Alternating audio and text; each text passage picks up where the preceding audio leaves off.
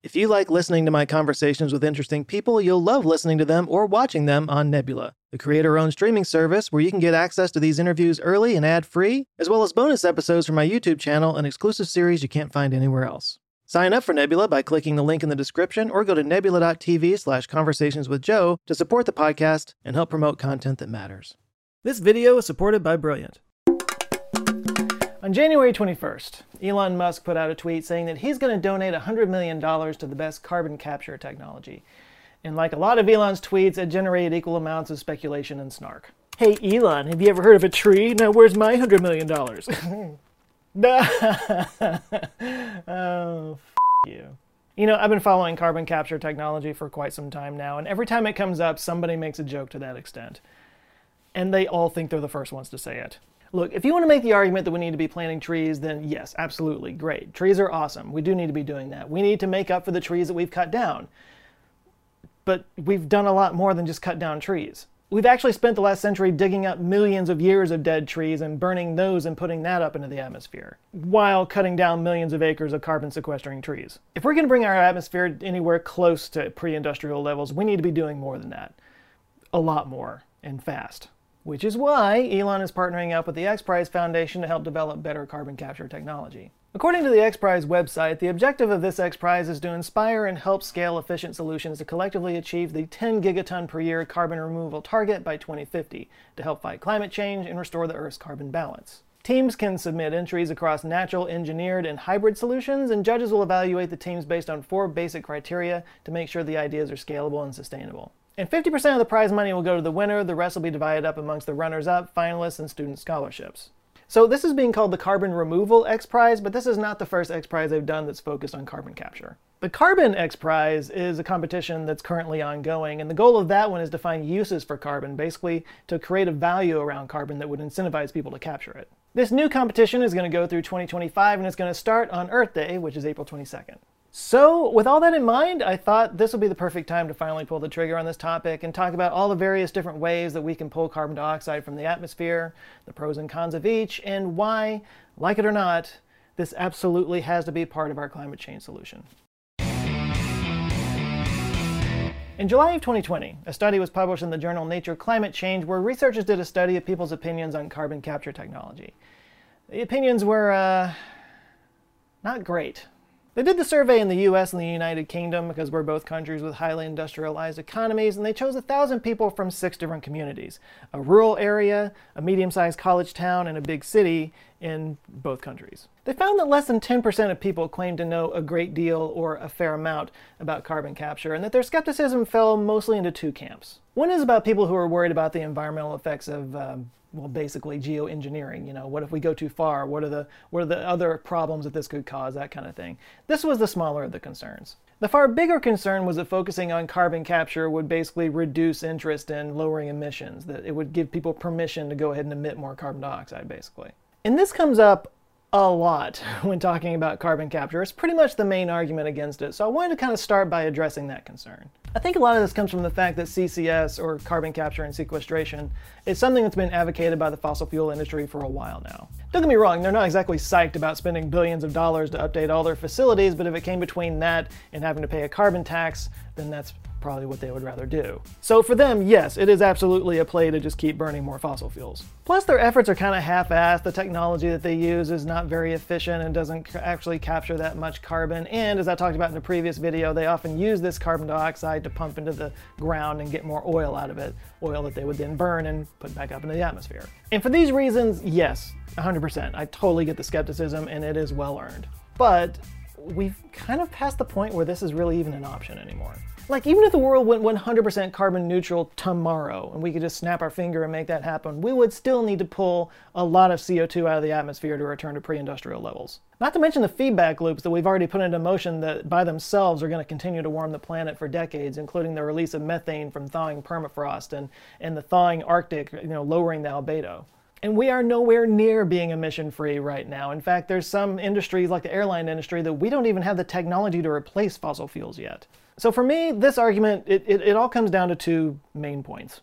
Number 1, in no way is carbon capture a replacement for lowering emissions. And number 2, if we are ever going to get to carbon neutral, we have to do both. There's a kind of whataboutism that always comes up around this. Whenever you mention carbon capture, people are like, yeah, what about windmills? What about clean energy and stuff? And it's like, yes, that too, all of that. We have to be doing all the things. What team am I on? I am on team all the things. Actually, you know what this whole argument makes me think of? The debate around sex ed. Like, I'm not sure if this is even still a thing, but when I was in school and AIDS was the scariest thing in the world at the time, there was this whole debate around whether or not they should teach, safe sex to kids in schools, because the people against it would argue that, well, that just gives them permission to have sex. But I was always like, but if the goal is to prevent the spread of disease and to stop teen pregnancy, and the studies show that teaching safe sex is the best way to do that, then, what do you really care about? The results of the behavior, I guess carbon capture is kind of like the condom of the energy industry, if you put it that way. Of course, that would make the carbon... Ew.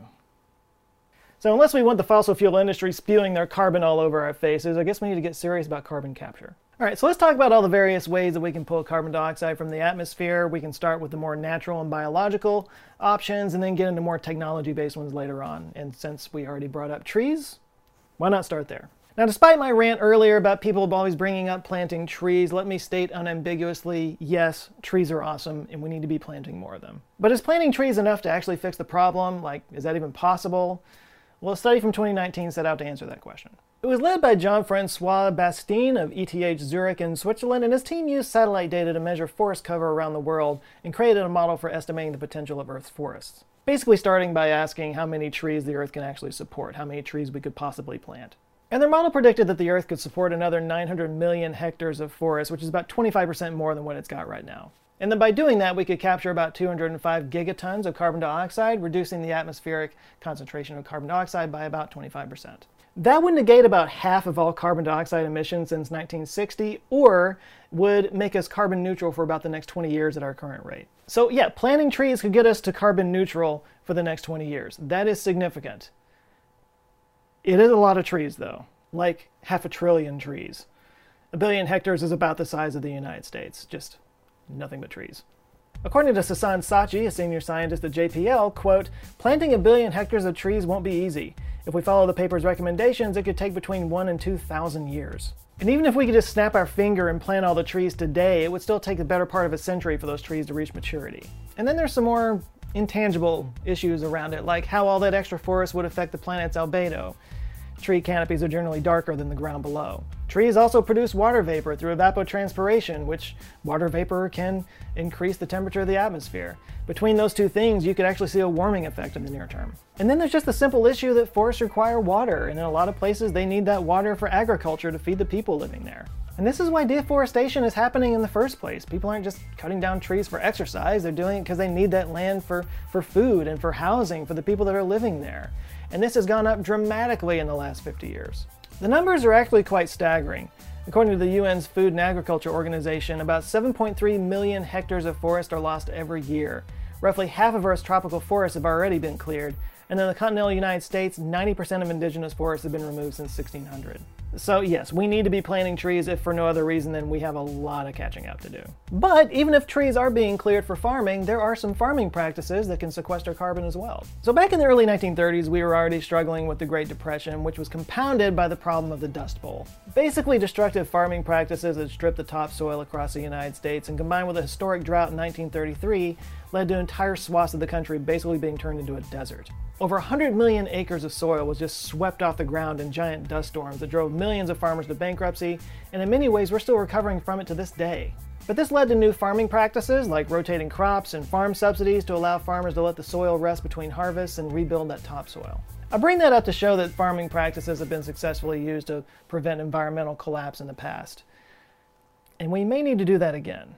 And one of those methods is cover crops. Cover crops are crops that are planted just to improve the soil. They aren't anything that you would harvest and then sell. They serve a lot of purposes, including slowing erosion, improving soil health, enhancing water availability, smothering weeds, help control pests and diseases, and increases biodiversity. And, it turns out, sequester carbon, which itself is good for the soil. According to the Institute of Agriculture and Natural Resources at the University of Nebraska, quote, soil carbon accumulation promotes aggregation of soil particles, soil water retention, microbial activity, nutrient cycling, and other key soil processes, enhancing overall soil fertility and productivity, all of which boosts crop yields and improves the farm's bottom line. They basically work by pulling in CO2 through photosynthesis, and then they lock that carbon away in their roots. And then when the plants die, their biomass gets fed into the soil, which puts all kinds of good stuff in there, including carbon. But kind of like the trees, we're starting from behind here. Research has shown that intensely managed soils have actually lost 50 to 70% of their carbon over the years. The good news is that agricultural soils are the largest terrestrial carbon sink that we have that could possibly sink 1,500 gigatons of carbon. So yeah, there's a lot of research going into this, again, trying to balance the resources going into the cover crops versus what you get out of them.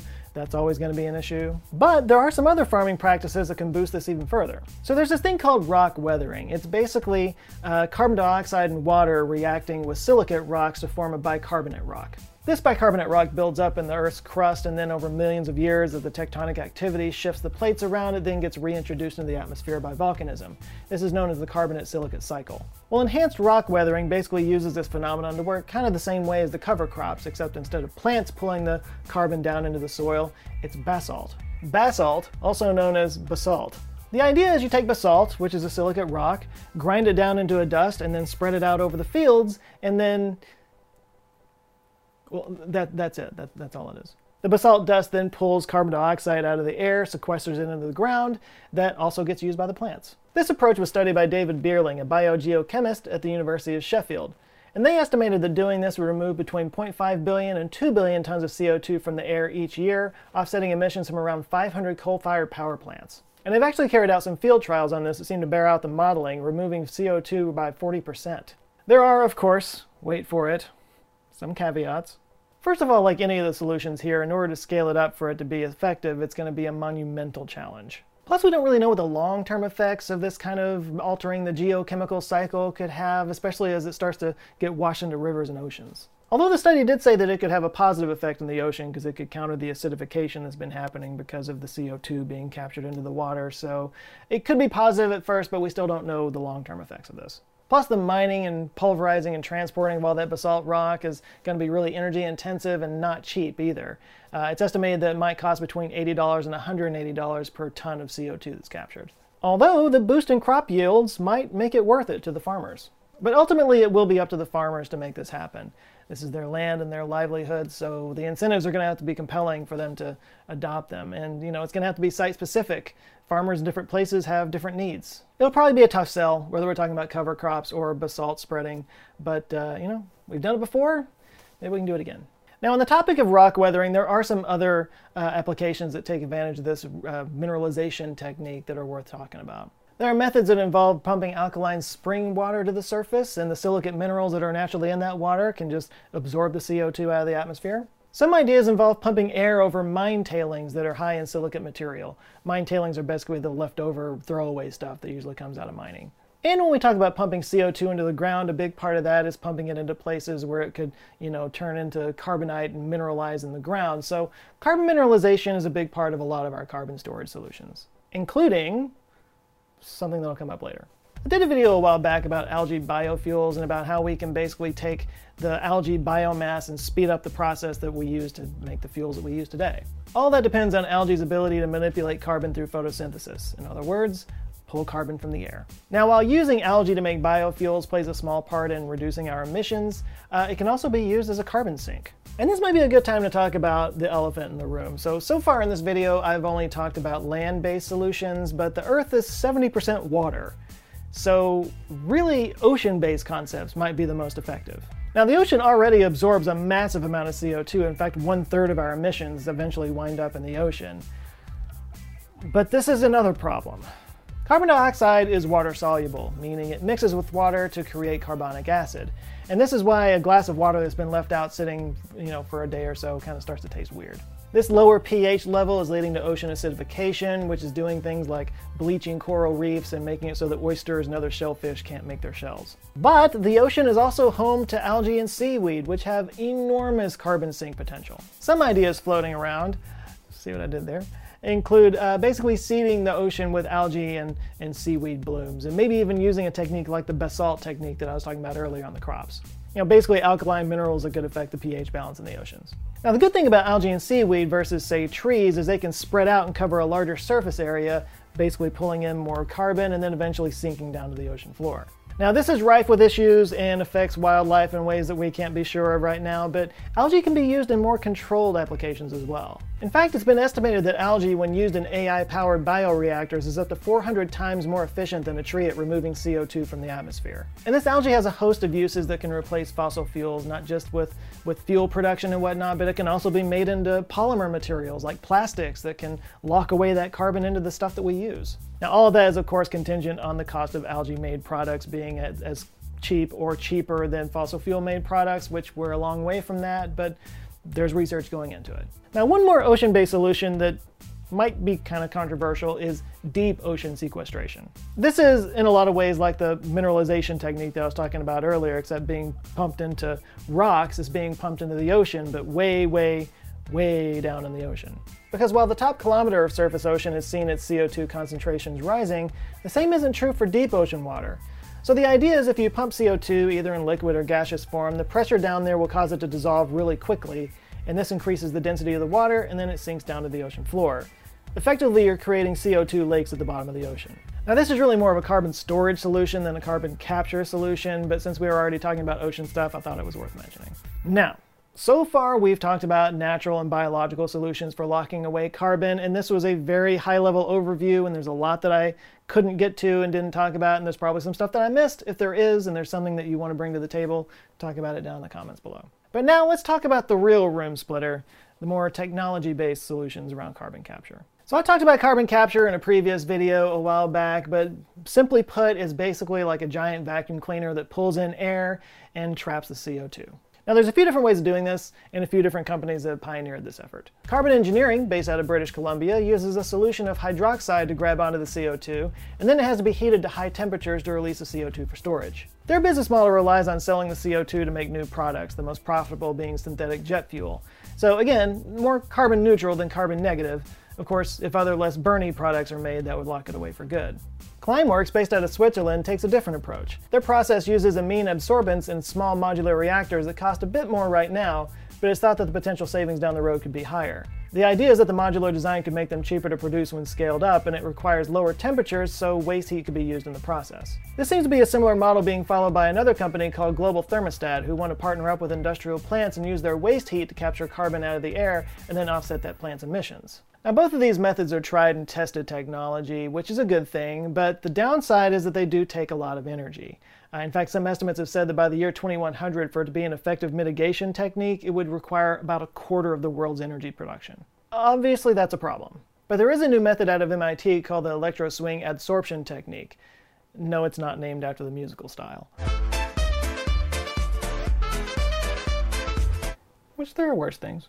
No, it was developed by the postdoc Sahag Baskian while working on his PhD with guidance by Alan Hatton, the professor of chemical engineering in 2019. And before I describe this, just let me say, I love this. I love everything about this. It's basically a kind of battery, featuring a stack of electrode plates that are coated with a compound called polyanthraquinone, which is composited with carbon nanotubes. And these plates, when you run an electric charge over them, they have a natural affinity for carbon dioxide that attract carbon dioxide molecules to the plates. So you introduce an electric current to the plates, run air through it, and the carbon dioxide in the air sticks to the plates like a magnet. Once that cycle is over, it turns off the electric charge, or swings the electricity to an uncharged state, if you will, and the CO2 molecules flow free. It then pumps the CO2 out to do with that what you will. It can work in low and high concentrations, so it can clean exhaust flues or just pull the CO2 out of the air. It works at room temperature and uses very little energy. The authors of this paper point out that in some soda bottling plants, they use CO2 to put the fizz into the water. They often burn fossil fuels in order to get CO2 to do that. This could take the place of that. And the same is true for farmers that use carbon dioxide to put into their greenhouses to feed their plants. This device, this battery, could just pull the CO2 out of the air and just put it right into those plants. Bottling plants and plant plants. So far, they've been able to get it up to 7,000 cycles with about a 30% loss in efficiency, but they think they can get that up to 20,000 or even 50,000 cycles. Now, obviously, it's still early for this technology, and I don't know what kind of costs are involved. Whenever you start talking about nanotechnology, that seems to be pretty expensive, so we'll see. But there's a lot that I like about this technology, and I look forward to hearing more about it in the future. Now, all these solutions can, of course, apply to CCS, the carbon capture and sequestration I was talking about earlier, which is obviously controversial. And this is, any technology that can pull CO2 out of the air can be applied to smokestacks and power generation plants to pull it out of the air there too. Though I have to say, I don't really consider CCS to be a part of this particular conversation, because I'm talking about pulling carbon out of the air, and CCS is really more about mitigating the amount of emissions that are coming out of plants. So it's really more of a carbon reduction technique more than a carbon removal technique. With one exception. There is one type of CCS that does have a net negative carbon footprint, and that's the old BCCS, biomass with carbon capture and sequestration. Now earlier when I was talking about trees and cover crops and seaweed and algae, those are all biomass that pull carbon out of the air and then either go into the soil or get sunk down to the bottom of the ocean. But something else that you can do with it is burn it. Biomass energy is basically burning biomass to create electricity. If you've ever put wood in a fireplace and burned it, then you have used biomass to heat your home. Basically, if you use that heat to boil water, to turn a steam turbine, to create electricity, that's biomass energy. So biomass basically works the same as coal, different efficiencies and whatnot, but it's the same idea. But biomass is considered somewhat carbon neutral because the carbon that you're putting in the atmosphere by burning it was carbon that was recently pulled out of the atmosphere by the biomass that you're burning. But if you capture that carbon and prevent it from going back up into the atmosphere, that's carbon negative, my friend. Biomass is generally burned in the form of wood pellets that are often made from sawmill dust and leftover waste from tree clearing. Now, biomass is actually fairly controversial because depending on how you do it, it can be actually more energy intensive and maybe even put more CO2 into the atmosphere than coal. And that's partly because of the effort that it takes to produce and transport the pellets, but also biomass just doesn't burn as easily and as efficiently as coal does. So you have to burn a whole lot more of it to get the same amount of energy out of it as you do coal. So the environmentally friendliness of BCCS relies a lot more on the CCS part of that equation, and many of these procedures are still woefully inadequate. But there are advocates working on the efficiency of biomass and other options that are being worked on that include using bacteria to decompose the biomass and then create gases that can be used. Speaking of making things out of things, our last one involves carbon-absorbing construction materials. That was a segue worthy of OLF.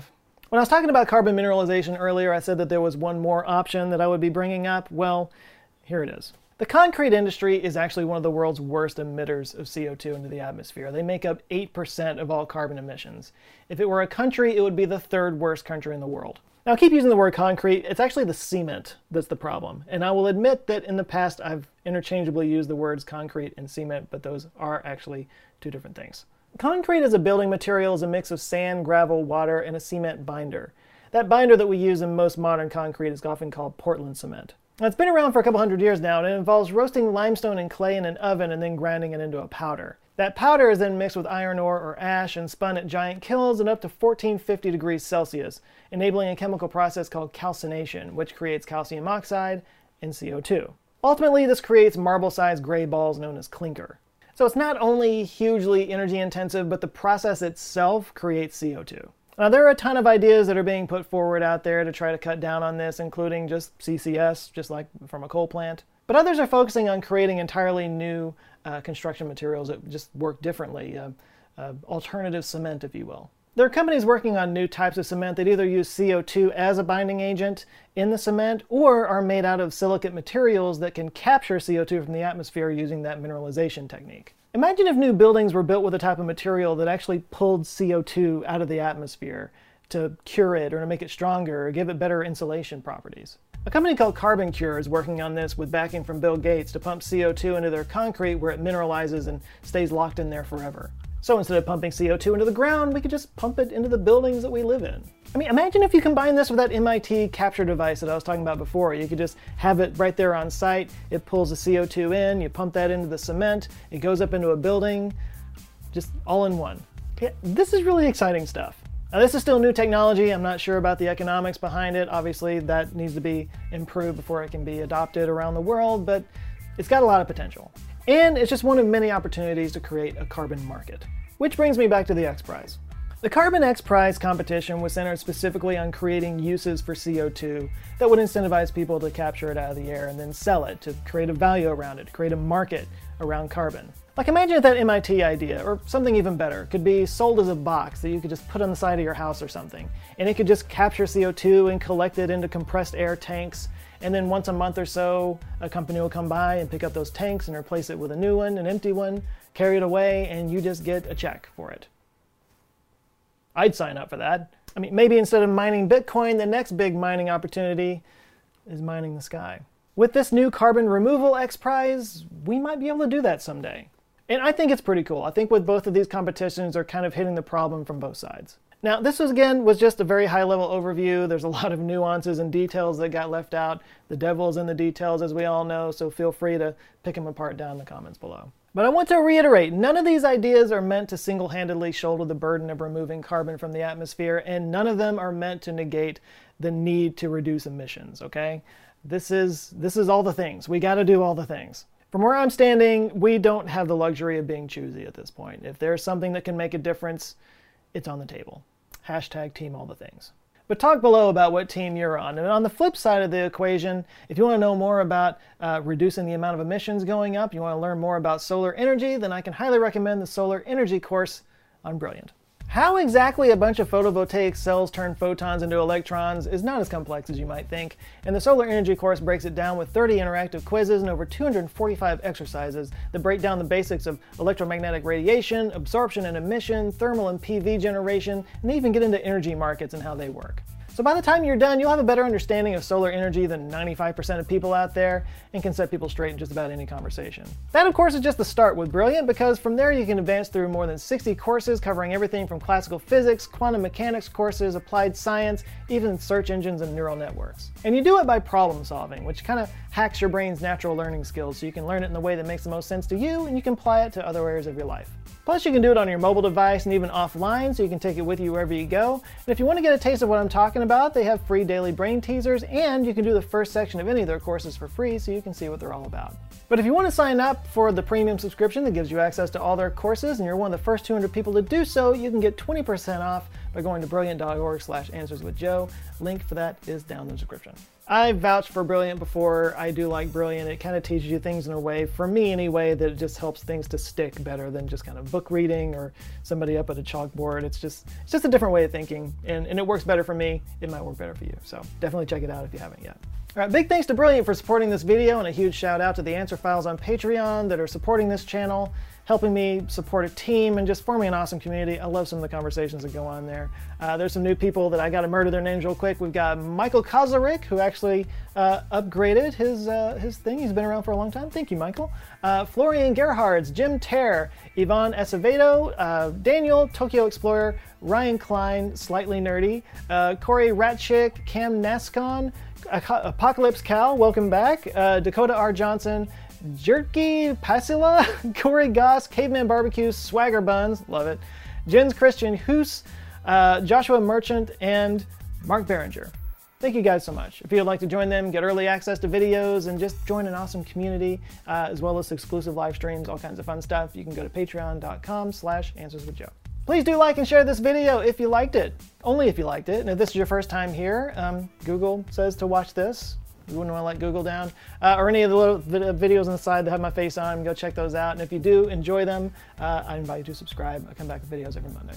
All right, that's it for now. I do want to say thanks to everybody real quick who sent words of encouragement and checking out with me with the whole thing that was going on here in Texas with the weather and everything. We came through it just fine, but I just wanted to say thanks because there was a lot of really nice comments that were coming out. So thank you for that. So you guys go out there, have an eye-opening week, and I'll see you next Monday.